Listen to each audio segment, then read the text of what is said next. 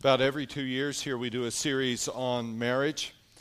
And you may ask, why do you visit that so often, every 2 years to do a series on it? Let me tell you why.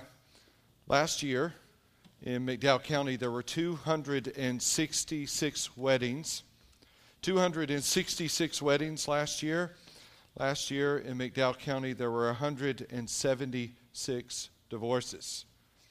So last year in this county, there were actually, let me change that, there were 276 weddings and 166 divorces. Doesn't help the number much, but that's a staggering statistic.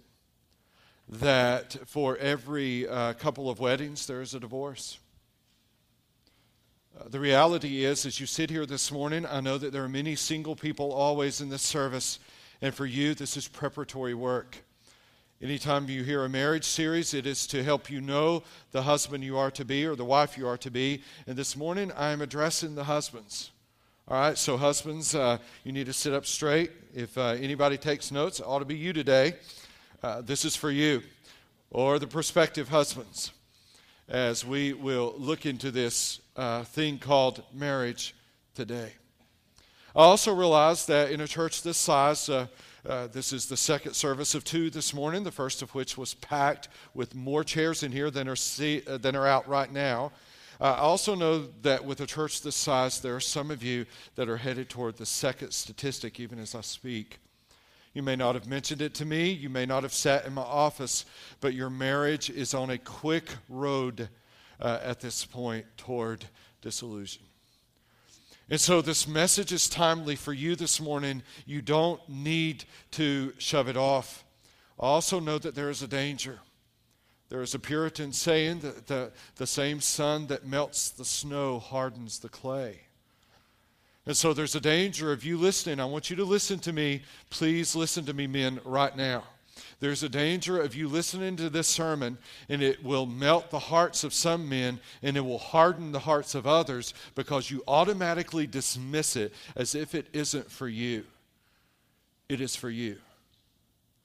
If you're a man and you're in this room this morning, it isn't an accident, and the sermon is for you. It is for me.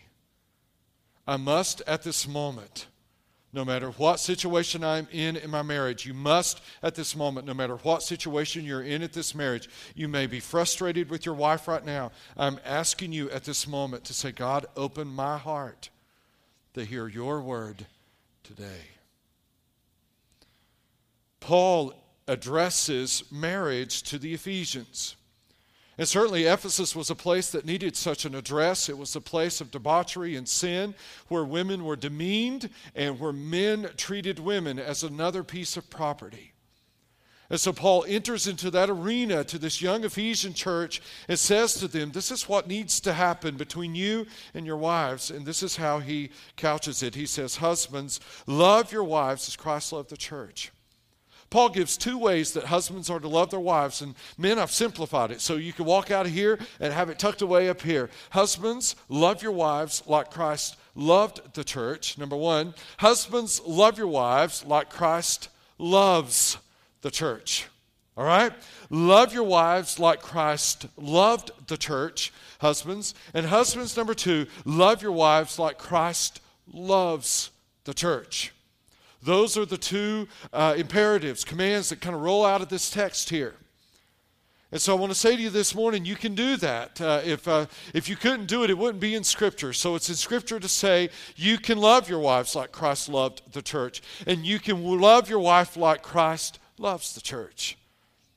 How so? Well, verse 25 points it out. Husbands, love your wives as Christ loved the church and gave himself up for her. This phrase, gave himself up, is one compound word in the Greek, which means to give oneself over to. This immediately draws us to the cross. When we think of how Jesus loved the church, we go to the cross and we see that historical event where Jesus gave himself over to the Roman soldiers who crucified him. He gave himself over to the Jewish leaders who shouted that he should be crucified. He gave himself over to those who plucked his beard from his face, who smacked him across the face, who lifted up the bitter vinegar for him to drink rather than water when he was thirsty. That is the example of the demonstration of giving oneself over to another. Husbands, love your wives like Christ loved the church and gave himself up for her. Now, what is the result of that? That's verse 26. That he might sanctify her, having cleansed her by the washing of water with the word, so that he might present the church to himself in splendor, without spot or wrinkle or any such thing, that she might be holy and without blemish. Now, this is not a New Testament idea. That of Jesus being the groom and the church being the bride is an Old Testament concept that Paul adapts to New Testament theology. As a matter of fact, if you go to Isaiah 54, verse 5, you'll see the verses on the screen. You will hear Isaiah say to Israel, "For your Maker is your husband. The Lord of hosts is his name." What does that mean? The God who created the universe chose Israel to be his wife. And this imagery, this metaphor of a husband and wife occurs here between God and Israel. But it's intensely specific. The Lord of hosts is his name. And that phrase, the Lord of hosts, means the God who fights for you. We might say the Lord of armies. What does this say about a husband and his wife? You ought to fight for your wife. You thought that was just redneck, but it isn't. It's biblical. All right? You ought to fight for her. If there comes a time when you need to defend her, well, defend her. Stand up and defend her. If you have to stake your territory, stake your territory. If you have to call somebody off, call somebody off. If you have to pull redneck, I'm just giving you the right to do it. The Lord of hosts is his name, is what he says. God fights for his wife, who's Israel. There's absolutely nothing wrong with it, and there's absolutely everything right about it. Every woman I've ever met wants a husband who'll go to the mat for her. Amen, women? Yeah. The Lord of hosts is his name. Check it out. And the Holy One of Israel is your Redeemer. The God of the whole earth he is called. For the Lord has called you like a wife deserted and grieved in spirit, like a wife of youth when she is cast off, says your God. For a brief moment I deserted you, but with great compassion I will gather you. In overflowing anger for a moment I hid my face from you. Israel had sinned. But with everlasting love I will have compassion on you, says the Lord your Redeemer. In this passage we find two or three different roles, functions of God, the husband of Israel. He fights for Israel, he redeems Israel, and he has compassion on her. Stu Weber wrote a book several years ago, still a good read for men, and it is Isaiah 54, 5 through 8. Tender warrior. Every man must be a tender warrior. The warrior part is when you fight for her. The tender part is when you listen while she struggles, hurts, or simply talks more than you do. All right? While she wants to tell you something, and when she begins to talk with you, in your mind, perhaps, as a man, you think, well, you could easily get to the point if you just did this, said this, A, B, and C. Most men think that way, not all men. Most men think that way, but women tend to want to communicate all of the surroundings of a story before they get to the main point. And so, the compassion, the tenderness of a godly man is that he listens and he is able to take his wife's vulnerability and handle it. He is able to emotionally be there for her. There are things that women experience that men never will, and all men are glad. All right? God just made us different. But we don't dismiss those things. God is pictured here as a tender warrior of Israel. Now, what is the result? Ephesians 5 says. The result is that he may present her to himself without spot or wrinkle or any such thing. All right, you must abandon, all of you who think this way, you must abandon the thinking of analogy here and think metaphor, mixed metaphor, because there are two metaphors at play. All right, the first one is that Jesus is pictured as the father who walks the bride down the aisle. And secondly, he's pictured as the groom who waits for the bride to come down the aisle. Both pictures are here. We'll say, Jerry, I can't get that in my head. Well, with metaphors, Paul has a right to do this. All authors do. You can have one metaphor, and as soon as you're finished with that one, you could just go on to another one. If you're doing an analogy or an allegory, you can't do that. It just has to follow all the way through. So Paul's doing metaphors here. Jesus is both. So how does that work? Well, if you're a father of a bride, you've done this. You have come into those doors with your daughter on your arm, and there she stands in all her beauty. She is a thing of beauty. She is beautiful. I've done 30 to 40 weddings. I've yet to see a bride who got to the doors and went, oh, I forgot to look in the mirror. That's just never happened. Now, I hang out with the grooms, over in Groomville. We all hang out together. And grooms don't look at anything. They don't. I mean, they just put on the suit. They hate the shoes. They complain about the patent leather shoes that are uncomfortable. We stand over there together. Their hair, they'll, do the finger thing through the hair. That's it. Brides have spent all day. They've gotten fingernails done, toenails done. They've gone to get their hair done by somebody. Maybe somebody else has done their makeup. They've looked at themselves in a mirror again and again and again and again. And when the father stands with his daughter, he looks over at her, and she is a thing of beauty. He is so proud of her. Most likely he's bought that dress she's wearing. And he, though he's going to miss her greatly as being in his home, he is honored to walk her down that aisle. That's Jesus Christ, Paul presents here. He walks us down the aisle. He looks over at us, and what we're dressed in, he bought. What we're wearing, the reason we look as good as we look, church, is because he bought it for us. How did he buy that for us? Through his blood shed on the cross. Hebrews 12:2 says that to fix our eyes on him, verse 1, verse 2, because for the joy set before him, he endured the cross. What was Jesus' joy that kept him on the cross? You were. You mattered that much to him. Oh, I've been through weddings with many fathers of brides. And do you know what? For the joy set before them, they endure it.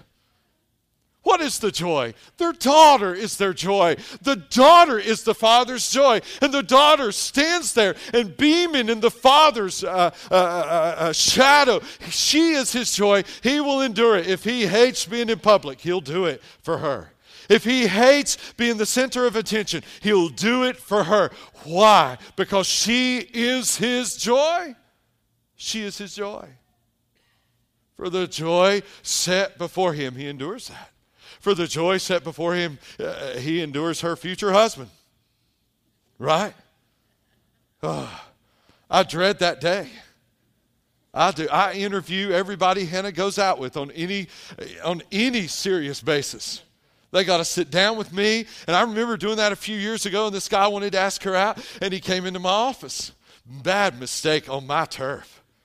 All right, and I have a CD player behind me that has a remote control, and I put classical music on it. And I would ask him a question and literally crank it up, and it would go, boom. And he would look at me. His knees were shaking. I put him through the ringer. I lie you not. Why? Because I love Hannah. And if he's not good to her, I'll kill him. Period. I mean, that's just where I am. I'll just clear off a spot and take care of business. That's just how I feel. All right? And so I remember sitting with that kid in my office and him just answering all kinds of questions like he had no idea what was in the interview until he landed there. And she said that was the only guy who ever asked her out in college. High school. Mission accomplished. High school guys should not date. Period. All right. I'm glad my son is sitting here for this sermon. All right. So the Father endures that. Jesus, for the joy set before him, hung naked on a cross because he loves you. But then Paul immediately changes the metaphor, and Jesus is a groom who's standing down there. All right, so I will tell you, wives, you've never felt this feeling. But when you are the groom and you stand down there, and if you're a traditionalist, you haven't talked to her or seen her all day. And she's not let you see the dress, so you have no clue what it looks like or what she's going to look like in it.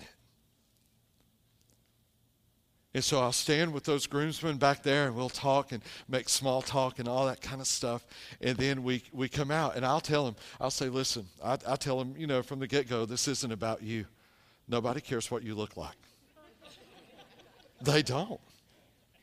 They'll look at that groom until the bride gets there.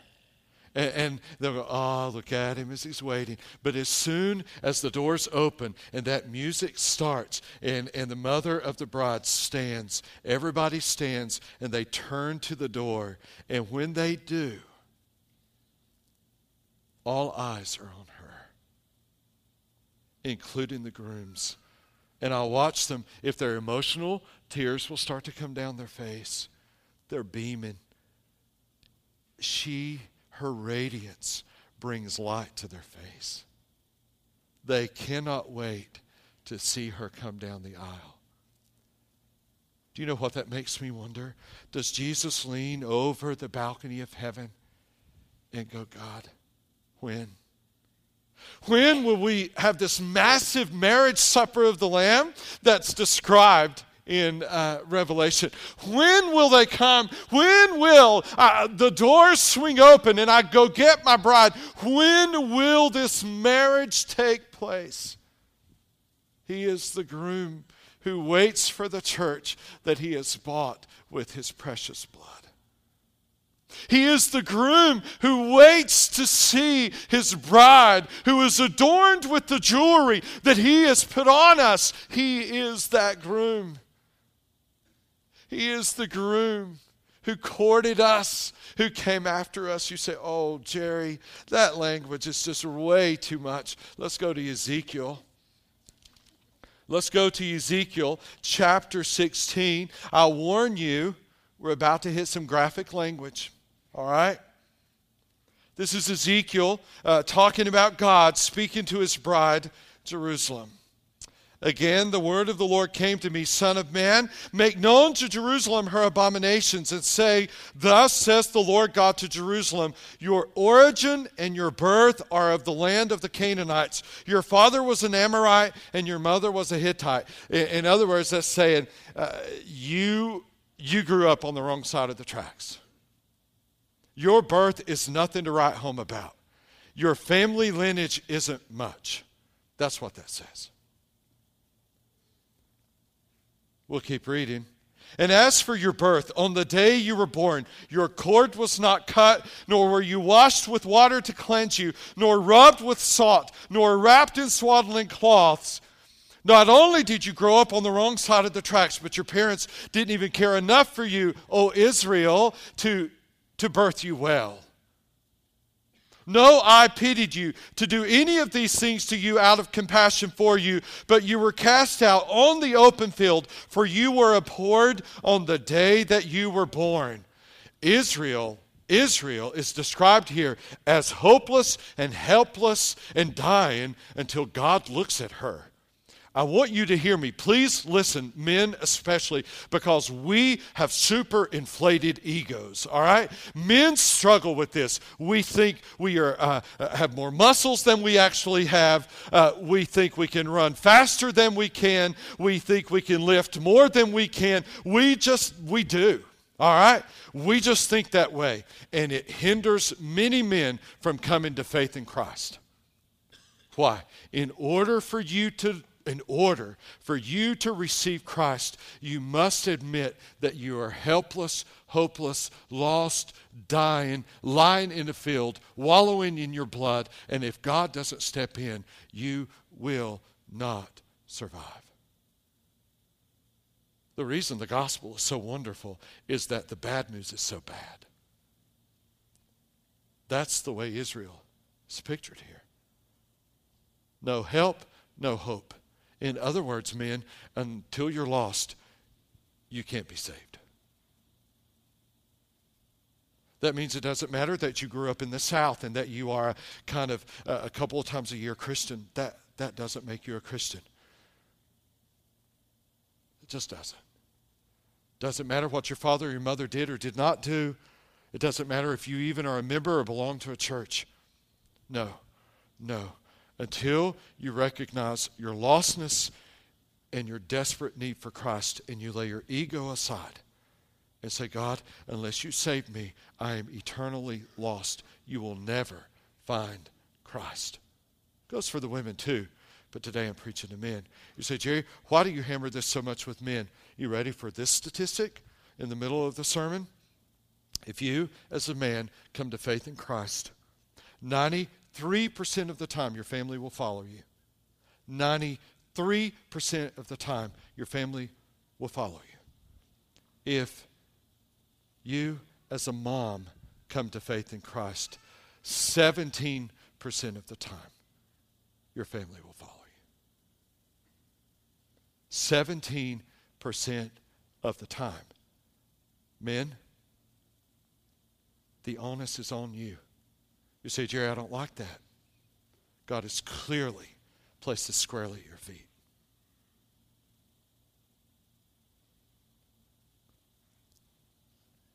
What does he say? Verse 6. And when I passed by you and saw you wallowing in your blood, I said to you, in your blood, live. It's not enough for God to say it once. I said to you, in your blood, live. I made you flourish like a plant of the field, and you grew up and became tall and arrived at full adornment. Graphic language warning. Your breasts were formed and your hair had grown, yet you were naked and bare. I love the first four words of verse 6. And when I passed by. Do you remember when God passed by you? Do you remember the day God passed by you and he saw you? Now, we must not remove this from the graphic language that it is. And if you'll allow me to put this into 2014 language, what is God doing to Israel? He's checking her out. That's what he's doing. He's checking her out. Verse 8, he checks her out again. When I passed by you again and saw you, behold, you were at the age for love. Listen. If you are married today, at some point you checked your wife out. Amen? All right, you could do better than that. If you are married today, at some point you checked your wife out. Amen? Amen. Of course. There is no marriage that works if there's not a spark that lights the fire that keeps going throughout that marriage. And if you're married, you find your wife attractive. That's so godly and so right.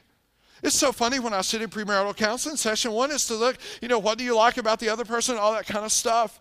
And I'll look over there, and they're talking, and they say all these nice, sweet things to each other. And they dance around this idea of physical attraction. They just dance around it. I'll say, come on, guys, spit it out. Do you find her attractive? Well, yes, I do. Of course. It's part of it.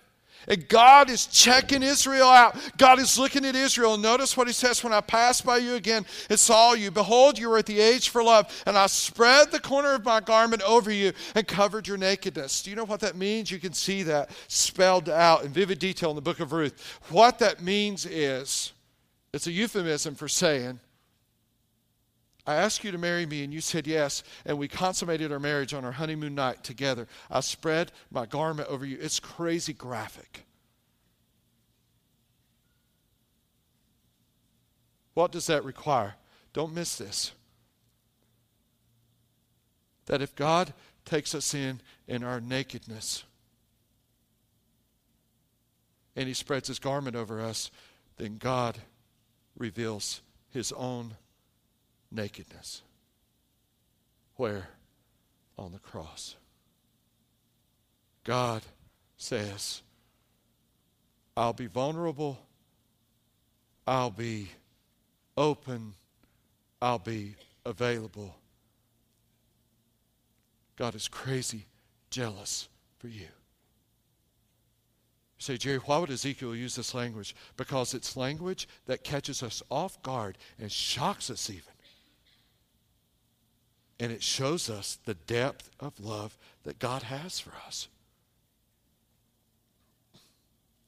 I made my vow to you and entered into a covenant with you, declares the Lord God, and you became mine. Then I bathed you with water and washed off your blood from you and anointed you with oil. I clothed you with embroidered cloth and shod you with fine leather. I wrapped you in fine linen and covered you with silk. And I adorned you with ornaments and put bracelets on your wrists and a chain on your neck. I put a ring on your nose and earrings in your ears and a beautiful crown on your head. Thus you were adorned with gold and silver, and your clothing was of fine linen and silk and embroidered cloth. You ate fine flour and honey and oil. You grew exceedingly beautiful and advanced to royalty, and your renown went forth among the nations because of your beauty, for it was perfect through the splendor that I bestowed on you, declares the Lord God. Husbands, here is a question I have for you, and you've got to take this question home with you today. Is your wife more beautiful today than the day you married her? Because you are her husband.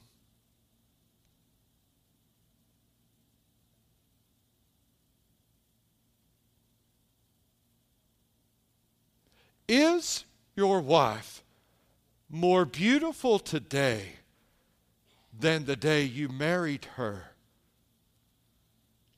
Because you are her husband.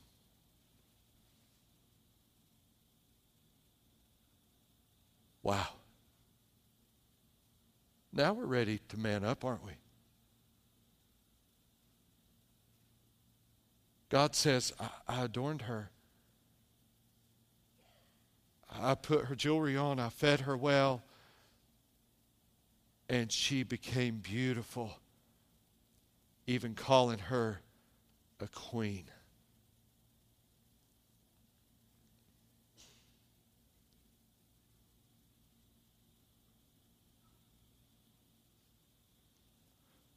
This is a tough test. I'm preaching to myself, men, as I preach to you.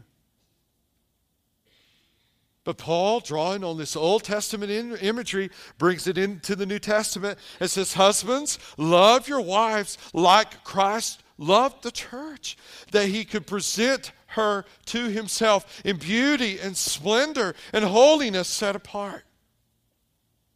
It's an interesting thing to present her to himself. You say, well, Jerry, that sounds kind of weird and self-centered. You do it all the time. Say, Jerry, how do I do that? How do I present anything to myself? If you've ever built or remodeled a house, you do it. What do? You envision it ahead of time. You envision that house ahead of time, and then you step into the house and you do all the work. And when you're done, what do, men? Well, you sit down and look at it. Right? You just sit and look. Look at that. Or yesterday I did it. I washed my Jeep. And so I take that seriously. Josh happened by the house yesterday while I was washing my Jeep. It's like, man, I just do. So I wash it. Well, I vacuum it on the inside, Armor All it on the inside. Then I wash it on the outside. I have the special vinegar solution that makes sure I won't have water spots from city water on my windows. I dry the entire thing off. I have a ladder thing where I can get up and wash the top that nobody can reach, but I can see out of the window of my house. Yes, I'm anal retentive. That has something to do with it. But do you know what I did when I got finished? I just leaned up against the carport post and just looked at it for a few minutes. It was still the same Jeep I had before, but it's clean. I like looking at it clean. Andrew doesn't care. Have you ever seen his van? He does not care. I mean, the thing is pounded with hail damage. He just paid for seminary with it. He doesn't care. I care. Or if you're an athlete, you train, you do all the physical training, and you go and you compete and you win the wrestling match, or your team wins the game and you get a trophy, and what do? You put it up in your room so that you can do what? Every now and then glance over and remember the glory days. Back when things were good and you were young and you could run. And you look over and go, wow. We do that now. All right, husbands. When's the last time you looked across the room at your wife and you thought, 10 years has made her so much better than she was 10 years ago?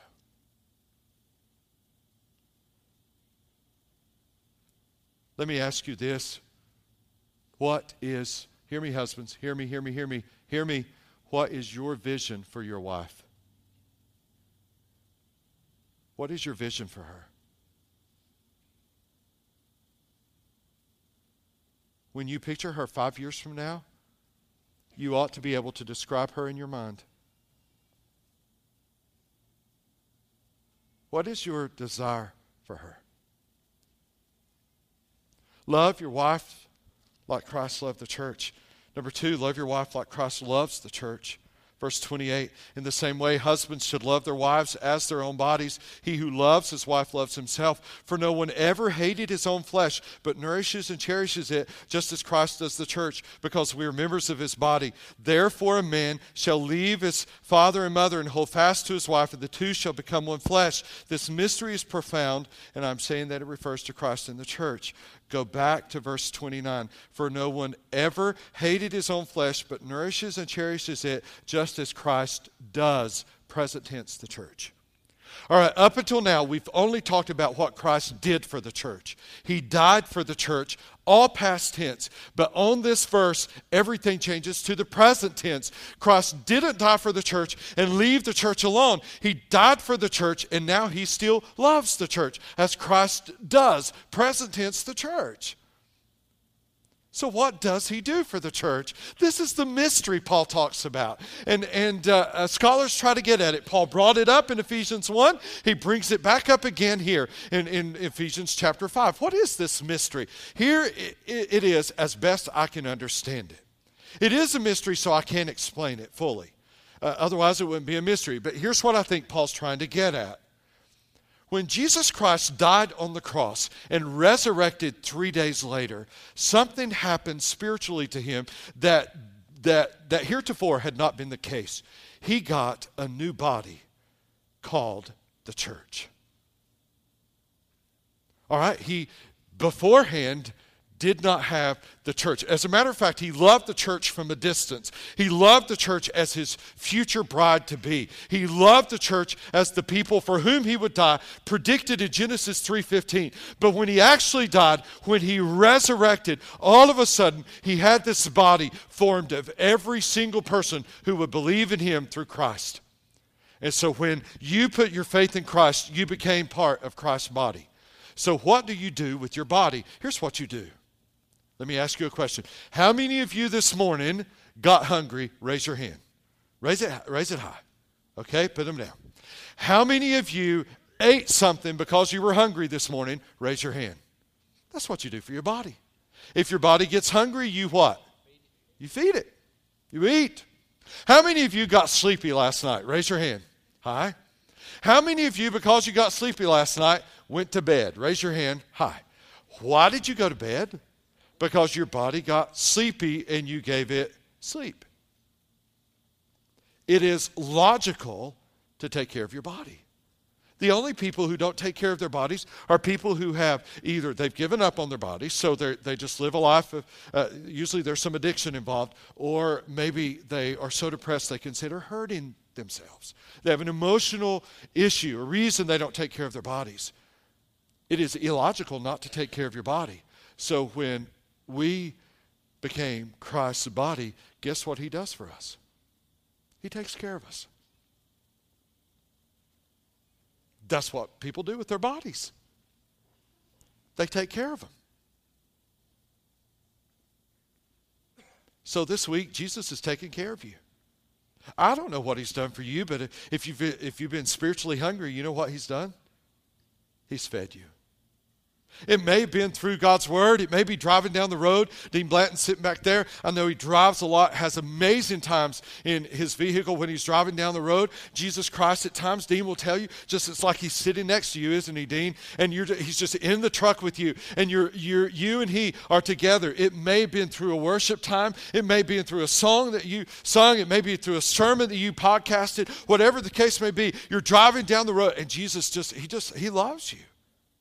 He totally loves you and he cares for you. He takes care of his body. If you belong to Christ, one of the awesome benefits of belonging to Christ is you're part of his body. And it's just natural and logical that anybody takes care of their body. And he takes care of his perfectly and wonderfully. Oh, he sits back and thinks, what could I do to make my body just stronger? And what could I do to make my body more durable? What could I do to take care of this body of mine? It's a mystery. I don't know exactly how it works, but that's how it works. Now, how does that relate to marriage? When you get married, and this is why covenant marriage is right, and let me say something. I know many couples choose to live together. It doesn't work. Statistics show it doesn't work. It doesn't make for a better marriage. It doesn't. All right? You need to do it God's way. You need to be married. Why is this? As long as you're living with her, you can check out any time. And if you're renting the house, she's out on her own. That is no kind of commitment that anybody needs to live with or lack thereof. There are all kinds of practical reasons that doesn't work, in addition to the fact that it's ungodly to have sex outside of marriage. We could go a long list. I'm just saying to you, guys, if she is the one for you, man up and in a godly way marry her. And if she isn't, move on.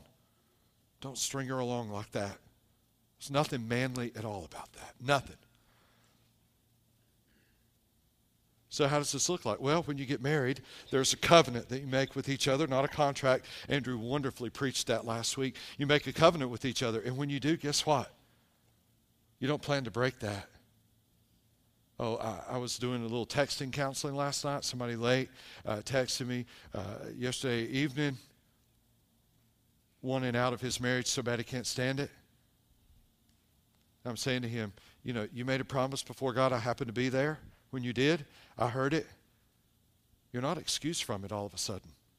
Don't know what you're thinking. But God hasn't somehow checked that off the list and said you don't have to keep that anymore. Covenant marriage is that. It's thick and thin, good and bad. It's when things get hard, you hang in there. That's what covenant marriage is. And so you become one flesh. You do. And you leave and cleave. What does that mean? That means, listen, when you get mad, you don't go run to daddy. You don't go run to daddy like, oh, he just did this to me. Oh, come on. No, you leave and cleave. That's in Genesis 2. How serious is that? There were no in-laws in Genesis 2. And the writer says, leave them. All right, so if there are no in-laws and the writer says leave them, guess what? We got them everywhere now. So when you get married, you pull away from that. Your daddy doesn't call the shots anymore, honey. He doesn't do that anymore. You're with the husband, and the two of you have a marriage together, the two of you. And mom and dad, if you sit in here and you've got somebody who wants to run home every time there's a problem, you know what you need to do? Either speak the truth in love to them when they run home. Don't take their side and send them back and say, you got to take care of this. It isn't my job to catch you every time you fall. It is your job as a husband and wife now to figure this thing out together. Husbands, you got to love your wife like Christ loves the church. All right, so let me break this down and we'll be finished. And wives, it's your turn next week. You better not lay out. All right. Let me break this down. What does it mean? Number one, and listen to me, get a job. Get a job. Scripture says if you won't work, you're worse than an unbeliever. Get a job. We have multiple employers in our church right now. I'll talk to 3 this week who have multiple openings. People will come and work for 2 or 3 days. The work is too hard, and they quit. That is pathetic. Get a job. Number 2, are you ready? Quit playing video games. You laugh. Last night, I'm channel surfing before the Duke Carolina game, and it's on HGTV. There's this young couple, they bought a house. They're so excited about it. Do you know what they're excited about? He's sitting there in all his glory on national television saying, now I have a whole room, they're a young married couple, to play my video games in. Are you kidding me?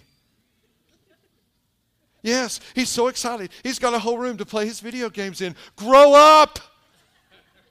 Grow up! That's a fantasy world. Those people aren't real. You're not killing real people. You know, if you want to do that, join the military. Just grow up.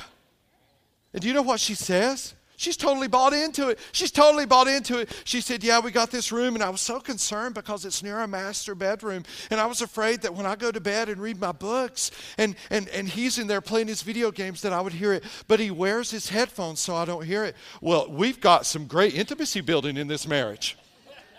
This is going a long ways now. This is good stuff, you know? Really? And then they talk about bringing children into that. Oh, that's a recipe for disaster. Daddy, I can just hear the kid yelling, got my headphones on. I mean, come on. You say, Jerry, this is a real deal. This is a real deal. Every couple I marry, we have to talk about video games now. Everyone. Every single one. In the Old Testament, do you know what they had to do? Every couple. The guy couldn't serve in the military. Do you know what we have to do in the United States? Call of Duty. Can't play Call of Duty for a year. Where have we gotten? I mean, honestly, get a job. Quit playing video games. Number 3, bring your family to church. If your wife is having to wake you up on Sunday morning, shame on you. Get up before everybody else. Make sure that everything's ready for your family to have a successful morning getting to church. Men, that is your responsibility, not your wife's. Take it. Take it.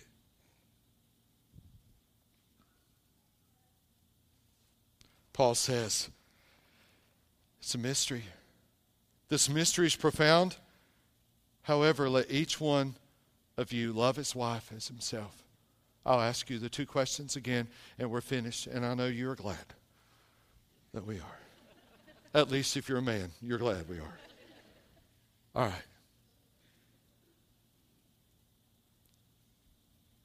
Question. What is your vision for your wife? How do you see her 5 years from now?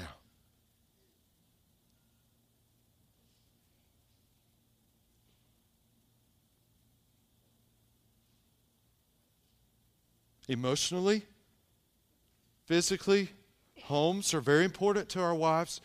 Where they live, it's very important. How do you see her? Question number 2.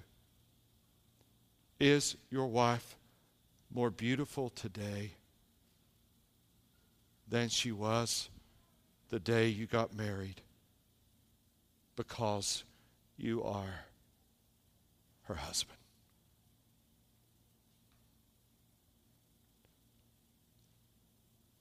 One final word.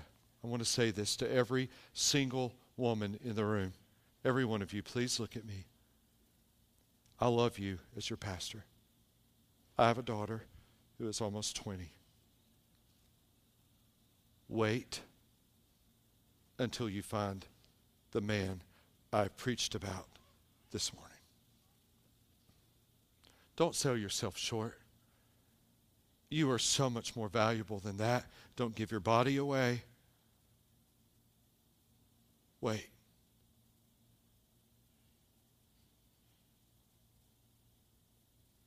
It's worth it. Amen, women? It's worth it. All right, we're done.